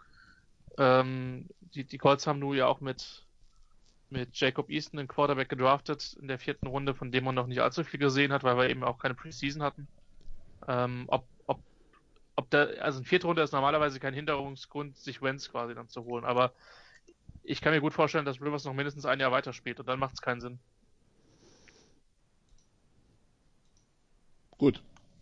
Dann schauen wir mal, was bei den Eagles passiert. Die Eagles, die sich durch den Sieg also wieder ein bisschen rangekämpft haben in der NFC East, aber immer noch 2 Spiele hinter dem Tabellenführer. Dallas hat ja gewonnen, die Dallas Cowboys also bei 4-9, die Eagles jetzt bei 4-8-1, die Giants bei 5-8 und Jan, das Washingtoner Football Team grüßt von oben mit 6-7, nachdem er jetzt auch die Niners besiegt hat, auswärts in Glendale, Arizona. Ja, auswärts für beide. War ein jetzt nicht übermäßig schön anzusehendes Spiel, aber so laufen einige Spiele ab des Footballteams. Das ist ja jetzt keine Offense, die irgendwie für große Begeisterungsstürme sorgt. Das ist eine Offense, die sehr viel verwaltet mit Alex Smith. Man hat jetzt natürlich das Problem gehabt, dass Antonio Gibson verletzt war, der so ein bisschen neben Terry McLaurin der einzige echte Playmaker war. Und McLaurin hat das Problem im Gegensatz zu Gibson, dass der Ball zu ihm geworfen werden muss. Gibson kriegt den Ball in die Hand. Da ist es leichter zu glänzen, wenn dann eben vielleicht das Passspiel etwas brach liegt, wie das bei Washington der Fall ist. Nun hat man auch noch das Problem gehabt, dass sich Alex Smith verletzt hat. Und nach dem Full Circle, möchte man sagen, nach Dwayne Haskins, Kyle Allen, Alex Smith kam nun wieder Dwayne Haskins rein. Der eigentlich gebenchte? Der eigentlich gebenchte und sogar ins dritte Glied zurückgerutschte Dwayne Haskins. Allen hat sich ja schwer verletzt und Haskins, sah schon nicht gut aus. Das muss man ganz deutlich so sagen. Der hätte das Spiel fast noch gefährdet mit ein paar sehr abenteuerlichen Würfen über die Mitte. Also das sah relativ bedenklich aus. Nun, es ist ja gut gegangen und das liegt natürlich vor allem an einer Defense, die nach wie vor zu begeistern weiß, einer Defense-Line, die insbesondere zu begeistern weiß, bei der Chase Young ein Scoop and Score hatte, der aussah, als ob er irgendwie ein, weiß ich nicht, mindestens Safety ist, der die Seitenlinie lang sprintet. Also die Athletik ist schon sehr beeindruckend. Hatte was von einem Running Back so vom Speed her auch, ne? Also ein sehr großer Running Back oder sagen wir mal ein extrem athletischer Tight End hätte das auch sein können, aber ganz sicherlich kein Defensive End. Nun ist er ein Defensive End und der wird noch vielen, vielen Spielern sehr viele Sorgen machen und im Falle des Washington Football Teams wird er für sehr viel Freude sorgen. Also das ist einfach ein fantastisches Talent und jetzt schon weit mehr als nur ein Talent. Und auch das zweite. 6'5 ist 1,94, 264 Pfund sind 117 Kilo, ja. Ja, und dazu dann und gefühlt eine 4-2 gelaufen bei diesem Return. Ja, das ist schon einigermaßen außergewöhnlich. Und ich meine, auch der zweite Touchdown des Washington Football Teams kam halt ja durch die Defense, durch den Cameron Curl Interception Return. Das ist ein 7th Round Safety von Arkansas gewesen. Also man kann schon sagen, dass die Draft bei denen auch relativ gut gelaufen ist, soweit, dass da einige Spieler ziemlich eingeschlagen sind. Gibson gehört ja auch dazu und der wird ja vielleicht noch 1-2 Spiele länger fehlen oder zumindest sehr ineffizient sein, weil C-Verletzungen, Turf-Toe und sowas ist für Runningbacks in der Tat oft tödlich. Da können die Chargers mit LaDainian Tomlinson auch das ein oder andere Wort mitreden, aber wir sollten jetzt nicht immer von irgendwelchen Dingen über die Chargers reden. Das war vor Christians Zeit. Ja, trotzdem relativ eindrücklich, wie groß die Diskrepanz der Effizienz ist, sage ich mal, zwischen einem Weltklasse-Running-Back und einem Weltklasse-Running-Back mit Turf-Toe, der versucht irgendwie durchzuspielen. Das sah dann schon sehr, sehr viel schlechter aus. Aber gut, Washington hat gewonnen. Nicht übermäßig überzeugend, aber darüber reden wir in der NFC East sowieso nicht so wahnsinnig viel. A Division Title is a Division Title. Wird dann so das überhöhte Win is a Win. Genau, und ich meine letztlich, du weißt halt nicht, was passiert. Du hast ein Heimspiel, also sind schon andere Sachen passiert und auch Seattle hat ja mal mit der negativen Bilanz, wo dann dieser Beastquake-Run von Marshawn Lynch war gegen die Saints, hat ja auch durchaus mal mit einer negativen Bilanz die Division gewonnen und ist dann eine Runde weitergerutscht. Also unmöglich ist das nicht. Und ja, ich finde es ja auch gut, dass die Divisionen so beibehalten werden. Also wenn man jetzt denen gar keine Bedeutung zumisst, dann kann man es ja eigentlich auch lassen. Von daher, ich weiß, dass das viele anders sehen, aber von daher... Sie sind halt aus Spielplangründen praktisch, weil sie machen die Spielplangestaltung sehr, sehr einfach. Richtig. Und irgendeiner muss es halt machen. Und momentan ist Washington in der Pole Position und ja, wir werden schauen. Kann natürlich sein, dass es dann je nachdem, wenn sie jetzt eins der nächsten Spiele verlieren und Philadelphia eins mehr gewinnt, dann könnte es eben am letzten Spieltag in Philadelphia da zu einem direkten Duell kommen. Aber warten wir mal ab, ob sich das dann so ausgeht. Aber dann Jalen Hurts im Playoff-Hunt wäre schon auch recht witzig. Washington gegen Seattle würden die Playoff-Paarungen in der ersten Woche im Augenblick lauten Rams gegen Bucks und Saints gegen Cardinals, denn die Packers haben gewonnen und sind dann dank des Head-to-Head-Wins an den Saints vorbeigezogen. Also sind im Augenblick die Packers auf 1 in der NFC bei 10-3 mit einem Sieg gegen die Lions. In der AFC, Christian, wir haben es eingangs schon gesagt, die Patriots haben keine Chance mehr auf den Divisionstitel. Und dazu kommt, die Chiefs sind jetzt die 1 in der AFC, denn die Bills schlagen Sunday Night die Steelers 26-15. Ein Spiel, das sich eher nach einem 39-15 irgendwie anfühlte. Und also wir werden mal am Donnerstag sehen, wie es dem Producer geht. Aber also diese positive Ausstrahlung, die er letzte Woche noch hatte, nach der Niederlage gegen Washington, also so wie die Steelers die letzten 3 Spiele spielen, muss ich sagen, so, meh. Oder, Christian? Ist nicht zwingend überragend gut, muss man an der Stelle tatsächlich sagen, ja. Das ist wohl so. War in der Tat eine verhältnismäßig deutliche Partie, ja, und das sind jetzt 2 Niederlagen in Folge. Ich denke, die gegen Buffalo wird man in Anführungszeichen noch eher ein bisschen verkraften können, auch wenn es sehr deutlich war, aus dem simplen Grund, weil das einfach ein sehr gutes Footballteam ist. Ja, aber das war insgesamt natürlich schon eine dünne Vorstellung in den letzten 2 Wochen. So ehrlich muss man dann sein. Und jetzt ja, gegen Baltimore wäre jetzt auch nicht überragend die Woche davor. Das ist durchaus wahr. Aber nee, ja, stimmt schon. Sie sind mit Sicherheit jetzt nicht das Team, also sagen wir so, diese 2 Niederlagen entsprechen ihnen mit Sicherheit besser als diese ungeschlagene Bilanz im Vorfeld. Und von daher denke ich, aber sie sind immer noch ein ganz heißer Kandidat für die Playoffs und auch für einen tiefen Run. Natürlich sind die Bills, sind die Chiefs jetzt in der entsprechend guten Position, wenn wir über das Thema First Round Bye und First Seed quasi reden. Das muss man, glaube ich, an der Stelle dann schon auch sagen. Ja, die Chiefs auf 1, die Steelers auf 2 und die Bills auf 3, Jan. Und ich habe gestern auf Twitter vernommen, da kriegt jemand wieder Gefühle. Nee, er würde gern welche haben. Das ist Okay. ein Unterschied. Also dieses Team, wenn man sich das anguckt, es macht Spaß, das gefällt mir. Also letztes Jahr hat es mir noch ein bisschen besser gefallen, weil, wie gesagt, eine ordentliche Defense gehört auch dazu. Aber das ist einfach, da passt ja vieles gerade. Also die Bills sind einfach eins der besten Teams der NFL, das muss man so deutlich sagen. Jetzt vielleicht nicht unter den Top 3, aber auch nicht so wahnsinnig weit dahinter. Das ist schon teilweise recht beeindruckend, was die spielen. Aber es macht halt nicht mehr Klick und das kann man halt nicht erzwingen. Also ich gucke mir das relativ emotionslos an, freue mich aber natürlich für diejenigen Bills-Fans, die jetzt nach den langen Durchstrecken in den letzten Jahren dann mal wieder was zu feiern hatten und dieses Jahr sieht es ja wirklich nun besonders gut aus.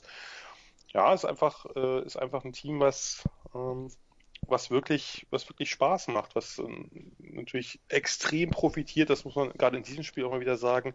Also der Trade von Stefon Diggs, ich war am Anfang, muss ich zugeben, ein bisschen skeptisch, ob das ist ja schon sehr viel gewesen. Man kriegt den einen oder anderen Spieler, auch gestandenen Spieler, auch sehr, sehr guten Spieler ja auch etwas günstiger, als man hier Stefon Diggs bekommen hat, aber das ist einfach ein absoluter Keyplayer für die Bills aufgrund seiner chirurgischen Routes. Also das ist einer der besten Route Runner der Liga und das macht hier in dieser Offense, die ja trotz des starken Arms von Josh Allen doch eher auf Kurzballspielen und auf schnelle Verteilung des Balles angelegt ist, macht das schon extrem viel Sinn, einen solchen Spieler zu haben. Und der übertrifft ja alle Erwartungen, das muss man auch so deutlich sagen. Also die Erwartungen waren hoch, aber was Diggs da spielt, das ist schon einfach exzellent. Und ja, dazu kommt langsam, aber sicher das Laufspiel, was ja außerhalb von Josh Allen doch ziemlich brach lag. Die erste Saisonhälfte kommt so langsam, aber sicher in Gang mit Singletary und Zach Moss, der jetzt so ein bisschen den Hammer da spielt und Spiele dann eben notfalls auch nach Hause bringt mit dem einen oder anderen First Down. Die Defense hat sich ein bisschen stabilisiert. Das ist schon insgesamt ein Team, das niemand unterschätzen sollte. Und das wird auch niemand tun. Ist klar, bei einem 10-3-Team, wer soll das unterschätzen? Auf der anderen Seite, die Steelers, ja, muss man sich ein bisschen Sorgen machen, da stimme ich Christian schon zu. Das ist klar, die 11-2 ist immer noch eine Bilanz, die natürlich exzellent ist, die trotzdem über einiges hinwegtäuscht, auch wenn man gerade zweimal miteinander verloren hat. Aber da gibt es natürlich auch ein paar Probleme, die jetzt, also in der Offense muss man sagen, diese Offense ist halt einfach nicht besonders gut. Also die lebt halt viel von diesem Ding und Dunk von Roethlisberger. Sieht nicht mehr so aus, wie es mal war. Das ist deutlich, also bei ihm sind deutlich die Limitierungen anzumerken. Das limitiert natürlich auch dieses Receiving Core, was halt sehr, sagen wir mal, oder oftmals etwas inkonstant ist. Also am besten sicherlich festzumachen an einem Deontay Johnson, der halt ein wahnsinnig dynamischer und explosiver Route Runner ist und auch wirklich viele Big Plays generieren kann, aber gleichzeitig eben auch den ein oder anderen Ball mehr fallen lässt. Und dann bist du natürlich davon sehr abhängig, gerade wenn du eben so viel Klein-Klein spielst. Dazu kommt ein Laufspiel, was seit Wochen schon gar nicht existiert eigentlich oder fast nicht existiert, egal wer der Running Back spielt. Und die Defense ist natürlich der deutlich bessere Part, aber die haben halt einfach auch natürlich ein paar Verletzungsprobleme auf wichtigen Positionen, also für sich wichtigen Positionen. Das ging mit Devin Bush los, also Inside Linebacker eben.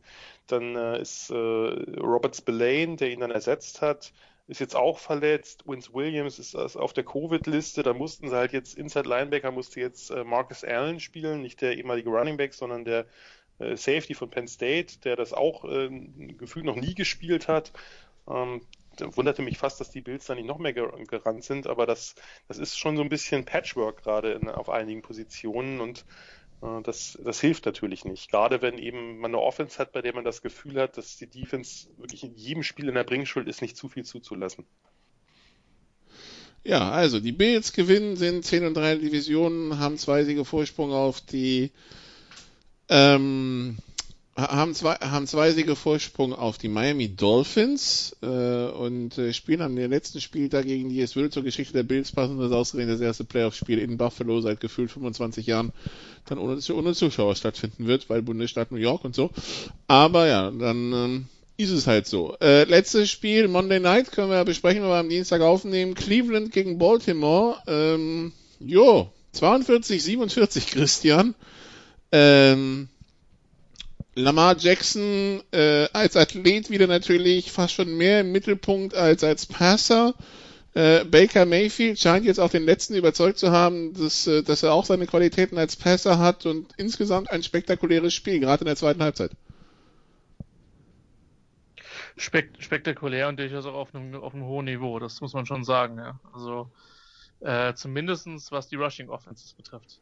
Ich glaube, so ehrlich kann man dann tatsächlich sein. Habe ich tatsächlich so nicht kommen sehen. Also, dass die Browns Defense gerne mal den Aufbaugegner spielt, das wissen wir. Spieltag 1, Baltimore 38, Cleveland 6. Ja, die haben irgendwie die Nummer. Dass die Browns allerdings zu Hause mit 42 Punkten und 343 Passyards von Mayfield nicht gewinnen, damit hätte ich auch nicht zwingend gerechnet. Von daher ein spektakuläres Hin und Her. Wie gesagt, vor allen Dingen die beiden Laufoffenses haben da alles gegeben und trotz dessen kommt eben dieser Score zustande, den wir normalerweise haben, wenn das ein reines Passfeuerwerk ist. Aber ja, ein wichtiger Sieg offensichtlich für die Ravens. Ein kleiner Rückschlag für die Browns, die mit 9-4 natürlich immer noch gut dastehen und immer noch vor den Ravens sind. Aber zum Beispiel diesen Tiebreaker gegen die Ravens, wenn sie halt gleich sein sollten, haben sie dann mal definitiv nicht mehr. Von daher, das war für mich in der Form durchaus überraschend, aber mit Sicherheit eines der spektakulärsten Spiele der Saison. Definitiv, und das war, also für die Ravens war es überlebenswichtig, überhaupt da in diesem Playoff-Rennen auch mit weiter Gestaltungsmöglichkeiten zu haben, weil sonst wären halt die Browns auf 10 und 5-6 weg gewesen und die Ravens bei 7 und 6, das wäre dann schon wieder eine ganz andere Geschichte gewesen. Jan, gibt es irgendwas hinzuzufügen zu diesem Spiel? Ja, also selbst ich, der ja eigentlich eher ein Fan von, ihr würdet sagen, defensiven Football ist, ich würde sagen von ausgeglichenem Football. Ich fand das Spiel schon auch relativ unterhaltsam. Da waren ja eine ganze Menge Turns dabei und ja, Christian hat schon angesprochen, also Lamar Jackson wie in seinen besten Zeiten als Runner. Als Passer hat das wieder lang ein bisschen mau ausgesehen. Man muss natürlich auch dazu sagen, der ein oder andere Receiver hat ihm auch nicht wirklich geholfen. Hollywood Brown. Da waren doch auch ein paar üblere Drops dabei insgesamt. Aber solange man eben so laufen kann mit Jackson und Gus Edwards hat da ja auch das ein oder andere schöne Play gehabt, dann geht das, dann funktioniert das bei den Ravens eben auch so. Die Browns waren sicherlich insgesamt das ausgeglichenere Team mit deutlichem Fokus aufs Passspiel, aber eben auch durch die Running Backs. Also Kareem Hunt hat da ja doch den einen oder anderen Ball gefangen, der auch jetzt nicht gerade irgendwie nur ein Swing Pass war. War insgesamt wirklich spektakulär und wie gesagt, die Story des Spiels dann natürlich im Nachhinein auch die kurze Pause von Lamar Jackson, als er angeblich wegen Krämpfen in die Kabine musste, als man dann die Kameraaufnahme gesehen hat, wie er da Richtung Kabine gejoggt ist, hatte man eher den Eindruck, dass woanders was quer hängt und er schnell etwas loswerden musste, bevor er dann wieder aufs Spielfeld zurückkam. War dann ja für ein paar Plays eben Trace McSorley drin. Ja gut, da wird es vielleicht noch das ein oder andere Meme zu geben und den ein oder anderen Kommentar, aber ansonsten war es natürlich ein überlebenswichtiger Sieg für die Ravens. Also du hast ja gerade gesagt, wenn die 7-6 stehen, dann wird es natürlich nochmal eng, weil da hast du dann eben die Raiders dabei, da hast du Teams wie die Patriots, die dann wieder Morgenluft wittern und so. Also das wäre schon nicht so ideal gewesen. Tja, wäre es ein Geisterspiel gewesen, hätte er das Problem vielleicht nicht gehabt. Aber ja, das nur am Rande. Wie wichtig das war für die Ravens, sieht man daran, dass die Ravens immer noch außerhalb der Playoffs sind. Sie sind auf Rang 8 in der AFC, bei 8 und 5, aber halt jetzt halt gleich mit den Dolphins, 8 und 5.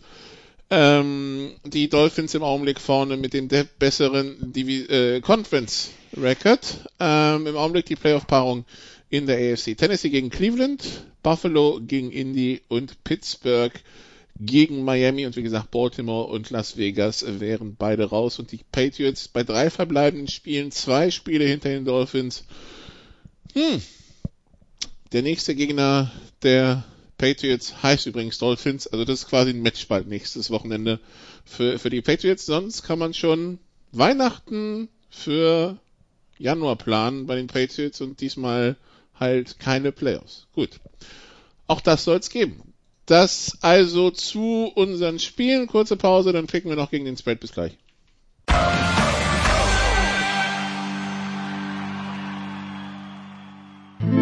Bring it home, der 4-Minute-Drill. Teil 3 bei den Sofa Quarterbacks NFL. Wir sind beim Picking against the Spread angekommen mit Jan Wegwert und mit Christian Schimmel. Und wir müssen erstmal darauf hinweisen, der Spielplan diversifiziert sich ein bisschen, denn eigentlich wäre die College-Saison vorbei. Ist sie aber nicht. Aber trotzdem sind die Samstagsspiele der NFL am Start. Und also bis vor kurzem hätten wir jetzt am Samstag Conference Championships im College gehabt, NFL-Spiele und den ersten Bowl. Der erste Bowl wurde jetzt gestrichen. Aber wir haben trotzdem Conference Championships im College Football und NFL-Spiele. Also festhalten. Also es geht los in der Nacht von Donnerstag auf Freitag um 2:20 Uhr. Die Las Vegas Raiders, Jan, haben die Los Angeles Chargers zu Gast und die Raiders sind Favorit mit 3,5. Ja, sagen wir mal, sie gewinnen mit 3. Irgendwie das Field Goal. Kein Field Goal bei auslaufender Uhr, sondern das Field Goal zum potenziellen Ausgleich bei auslaufender Uhr, was daneben geht. Samstag 22:30 Uhr reisen die Bills nach Denver, Christian, und sind Favorit mit 6,5. Denver will das knapper halten, aber die Bills gewinnen das mit 3. Am Samstag, in der Nacht von Samstag auf Sonntag um 2:15 Uhr spielen die Packers zu Hause gegen die Panthers und sind Favorit mit 8,5, Jan. 8,5. Ja, die Panthers kommen immer jetzt zurück, auch bei Spielen, wo sie weiter zurückliegen. Ich sage, die Packers gewinnen mit 7. Christian, dann sind wir beim Sonntag. Die Bucks fliegen zu den Falcons und sind Favorit mit 6. Die Buccaneers, das Ding ist, die Falcons werden jetzt den Chargers Weg bestreiten, die Spiele auch konsequent in den One-Score-Games zu halten, was ja auch 7 Punkte wären. Ich glaube, dass das enger wird. Ich kann mir durchaus vorstellen, dass die Falcons das gewinnen, sage aber, ja doch, komm, die Falcons gewinnen das mit 2 Punkten. Okay, dann haben wir in der Hand die 49ers, die bei den in der Hand Dallas Cowboys spielen, Jan, und die Niners sind Favorit mit 3. Ich dachte, du sprichst jetzt auf die Browns an. Nee, das ist der Sunday Night Kracher. Das ist der Sunday Night Kracher. Ja, wegen in der Hand. Aber nee. Wie hoch war Dallas Favorit? 3 auswärts. San Francisco. San Francisco 3 auswärts, genau, ja. Ach nee, komm. Das gewinnen die Cowboys. Outright. Okay, dann hätten wir weiter im Programm für das Spiel. Wo haben wir das denn? Die Lions gegen die Titans. Nee, da ist noch kein Spread da. Gut, dann schauen wir woanders. Was haben wir noch? Die Patriots bei den Dolphins. Wir haben es gesagt, Christian, Matchball für die Patriots. Die Dolphins Favorit mit 2,5.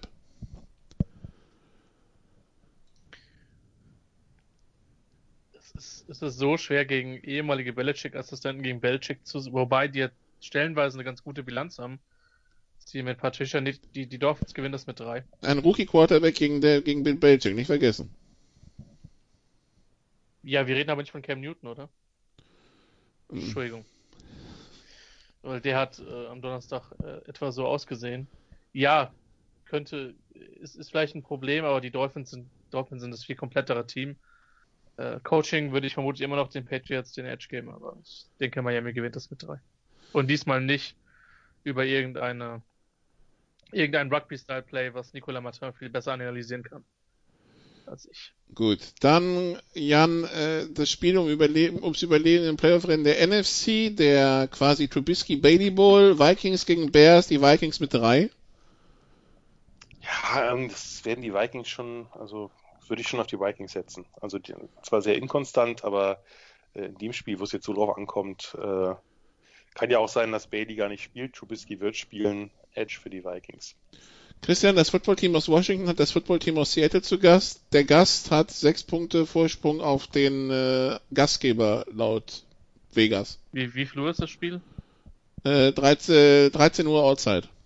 Also Ostküste. 19 Uhr. Genau, ja. Ja, nehme ich die Punkte mit Washington. Das ist das alte Ding mit den Westküstenteams zu frühen Startzeiten, das ich nicht mag. Also kann sein, dass Seattle das gewinnt, aber ich nehme die Punkte mit Washington. Dann, Jan, das gerupfte Footballteam aus New York darf zu den Rams. Die Rams Favorit mit 17. Jetzt musste ich erstmal nachgucken, welches der beiden Footballteams aus New York du meinst. Sorry, Sal.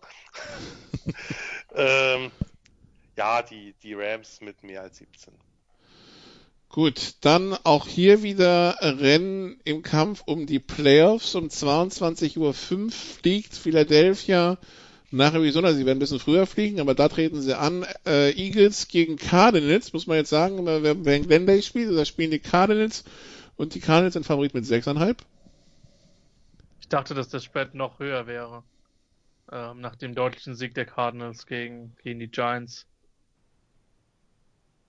Ich glaube trotzdem, dass sie mit 10 gewinnen werden. Das Duell der Oklahoma Quarterbacks, ne? Hurts gegen Murray. So ist es. Ja, wobei Hurts streng genommen da nur eine Saison gespielt hat. Ne? Aber der Nachfolger von Murray war. Genau, ja. Sonst könnte man auch sagen Alabama gegen Texas A&M oder so. Naja, ja. Wie auch immer. Chiefs gegen Saints, auch um 22:25 Uhr. Jan, die Chiefs in New Orleans Favorit mit 3, genau, ja. Ja, zu hoch soll man bei den Chiefs nicht gehen, auch wenn sie deutlich überlegen sind. Die gewinnen das schon mit mehr als 3. Breeze ist, also ich gehe jetzt mal davon aus, dass Breeze noch nicht wieder startet und wenn, wird er noch ein bisschen rusty sein. Also Mahomes macht das klar.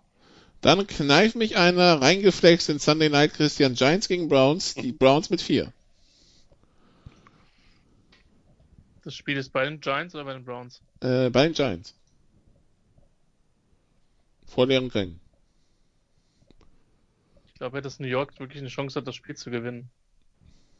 Aber nee, Cleveland mit einem Field Goal. Dann kann man sie zwar nicht, aber müssten sie eigentlich trotzdem gewinnen. Und dann haben wir noch die Steelers bei den Bengals Monday Night, Jan, die Steelers mit 11,5. Im Normal, nee, kriegen sie nicht hin. Sie gewinnen nur mit 10 oder 8 oder so. Selbst gegen die Bengals. Gut, dann war's das zu den Sofa Quarterbacks. NFL, mehr Football gibt's morgen in den Sofa Quarterbacks. College Football, mehr Football gibt's Donnerstag in der Big Show. Ganz viel Football gibt's hier über das ganze Wochenende, wie wir schon eben eruiert haben. Und das besprechen wir alles nächste Woche in den Sofa Quarterbacks. Dann danke Jan, danke Christian, danke liebe Hörer, bis zum nächsten Mal. Tschüss. You did what you had to do and you won the game. Das waren die Sofa Quarterbacks mit der Extravaganza zur National Football League auf sportradio360.de.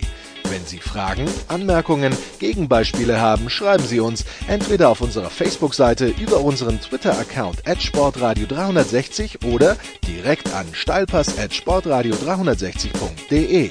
Great job, guys! Und versäumen Sie nicht unsere nächste Big Show, jeden Donnerstag neu auf www.sportradio360.de. One day at a time. Keep getting better as a football team and we'll see what happens.